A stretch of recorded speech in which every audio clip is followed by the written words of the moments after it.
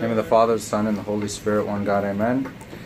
Congratulations. For today we celebrate one of the 7 major feasts of our church, which is, of course, Palm Sunday, or otherwise called the entry into Jerusalem.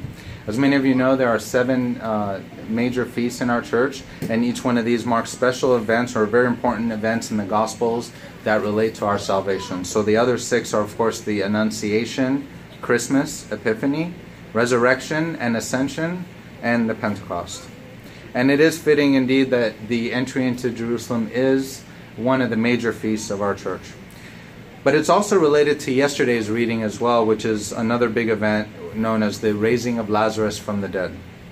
So this miracle was done openly and was appearing like in front of everyone with great evidence that this miracle did indeed happen, that somebody actually did rise from the dead after being in the tomb for 4 days. So it had a huge impact on the society at the time, and there was a great commotion about this sign. But the leaders of the time, the Jewish elders, they were very jealous of this because it caused such it turned a lot of attention to Jesus, and many believed on him that they became very envious. Which is silly, and so that one of the silly things is that they, because of this, wanted to kill Lazarus. So not realizing that the same Jesus who rose this person who died from sickness from the dead can also raise the slain from the dead as well, as he did, of course, to himself when he was slain. So by the same miracle, some believed, and the same miracle, and they benefited from it, and others didn't believe through envy, and of course they suffered because of that. Yet many did believe, and the Good Shepherd, who called many, caused a huge belief in a lot of the people, as it is written that many therefore wanted to see Jesus. So a great multitude came to see Jesus, and of course Lazarus, who was raised from the dead as well. And as he entered into Jerusalem, a great multitude met him with olive branches and singing a hymn of victory that we should always remember during the Holy Week, which we're about to experience this Blessed Holy Week. The hymn is not an original one, but it was taken from Psalm 118, 25-26, which reads that it says, "Save now, I pray, O Lord, I pray, send now prosperity, blessed is he who comes in the name of the Lord." And so this verse from the Psalms, the people were chanting as a prophecy about the coming of our Lord Jesus Christ. So the hymn has 3 parts. The first one, Hosanna, which means save us in Hebrew. Hosanna, save us. And we'll get into a little bit more about what that means. And then the second part, blessed is he who comes in the name of the Lord. And the third part, which is the King of Israel. If we can commit these 3 parts in the experience of the Holy Week, a lot of the Holy Week hymns have greater meaning for us. So the first one, Hosanna. Hosanna is not like a word, it's more like an expression in Hebrew that, like when we say alas, alas, today I have to go to work, it's Monday again. It's like a feeling of regret, a feeling of like pain, but it's not really a word to describe the actual experience. Or like when you say, oh God, the word oh is not really an object, but it's an expression of one's feeling, right? So Hosanna in Hebrew is the same way, and it means save us, but it's an expression of deep supplication or beseeching God to save us. Save now, I pray, O Lord, I pray, send now prosperity.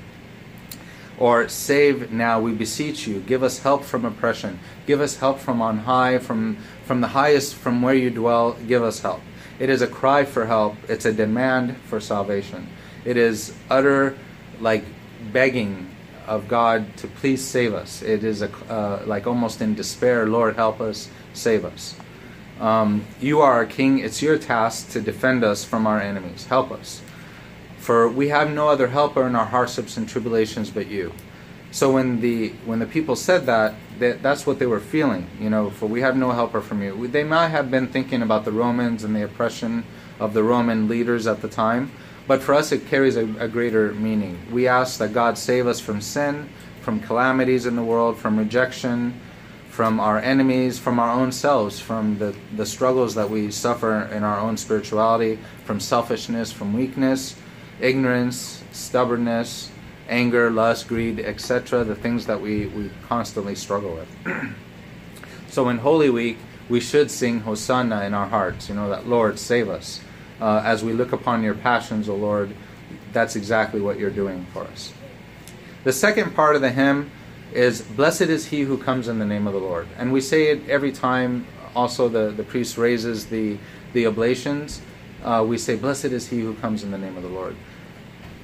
Christ came to reveal the Father to humanity, because humanity through the centuries began to lose who God was. They forgot to look at where God was, the invisible God, and in fact they started creating their own gods with things that were visible to the senses. They'd worship the crocodiles, they'd worship the lions, they'd worship the sun, the moon, the stars. They'd worship things they saw, things that were sensual, but they forgot about how God the Father is invisible, and we should worship him in spirit and truth. So when Christ came down, therefore, to our senses, he lifted us back up again. Christ came in the name of the Father. Blessed is he who comes in the name of the Father, who comes in the name of the Lord, to remind humanity with visible, tangible evidences and deeds and preaching, just like the raising of Lazarus from the dead, regarding the invisible Father, and that we should rise above the sensual world and look for him there. This is a very joyful thing, that one should come in the name of the Lord, that he should come in the name of the Father, to bring knowledge of the Father, to bring oneness with the Father, to bring peace of the Father to us, to bring a shelter and joy of the Father to us. So blessed is he who comes in the name of the Lord is a joyful shout that we thank God that Jesus came to make us again one with the Father. St. Athanasius says that through Christ we apprehend the Father, and which knowledge of our Maker is for men the only real happy and blessed life. I'll read that again. Which knowledge of our Maker, the Father, is for men the only real happy and blessed life. We were made to know him, and so therefore our only happiness and joy comes from knowing him and being one with him. The third part of the hymn is the King of Israel. They shouted out the King of Israel. The people thought that this was a promotion, right? That they were promoting Christ to become King of the land of Israel. And this caused a lot of jealousness as well in the leaders. But in fact, we know that he was there at the creation, and by his utterance, the universe was created. So he is really king over all creation, over all the universe, and over all the angels. And so knowing, especially these days, what we know about the universe and how vast it is, and the spectacular of the spectacle of the galaxies and the stars and the amazingness of the universe, and that we know he is the king of all of that, what is it that he becomes king of Israel? It was not a promotion for him. It was a condescending act that he did for our sake, for our salvation. We needed his leadership. We need his kingship. He does not need to be king over us. We needed it, and we benefit from it. Like most kings, when they are promoted to kingship, they tax people, but Christ gives us of his riches things much more precious than gold or money. Kings send their people to war, but Christ, he fights our battles for us. Kings demand that we glorify him, but for us, he glorifies us. He gives us honor, and to those who overcome, he allows us to sit on his throne. So these 3 points of Palm Sunday hymn, which we all sing, therefore, sets a tone for Holy Week, if we can remember those 3. We beg for his salvation while we look upon him on the cross. We beg with a passionate beg, like the Israelites did back then when they said, Hosanna, Lord, save us. When we look upon the cross, that's what we should be singing in our hearts. And then we should also sing that through you, O Christ, we know the Father, which is the only true joy and happiness in our life. And we also declare his kingship.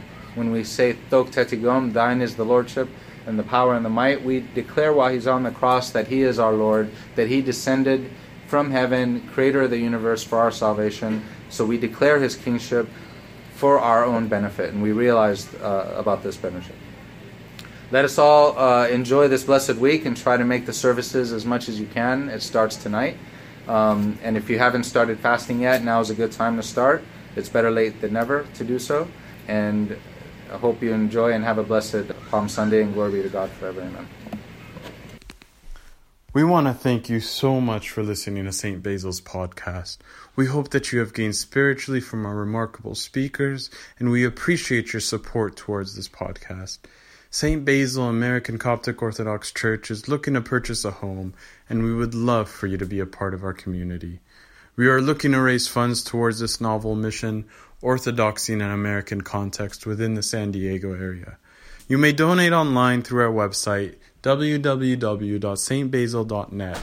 That's www.stbasil.net. Or click on the link below and it will take you to our donations page. You may also mail in your contribution at the address located on our website. We thank you for any contribution, and may our Lord Jesus Christ always bless your heart and home.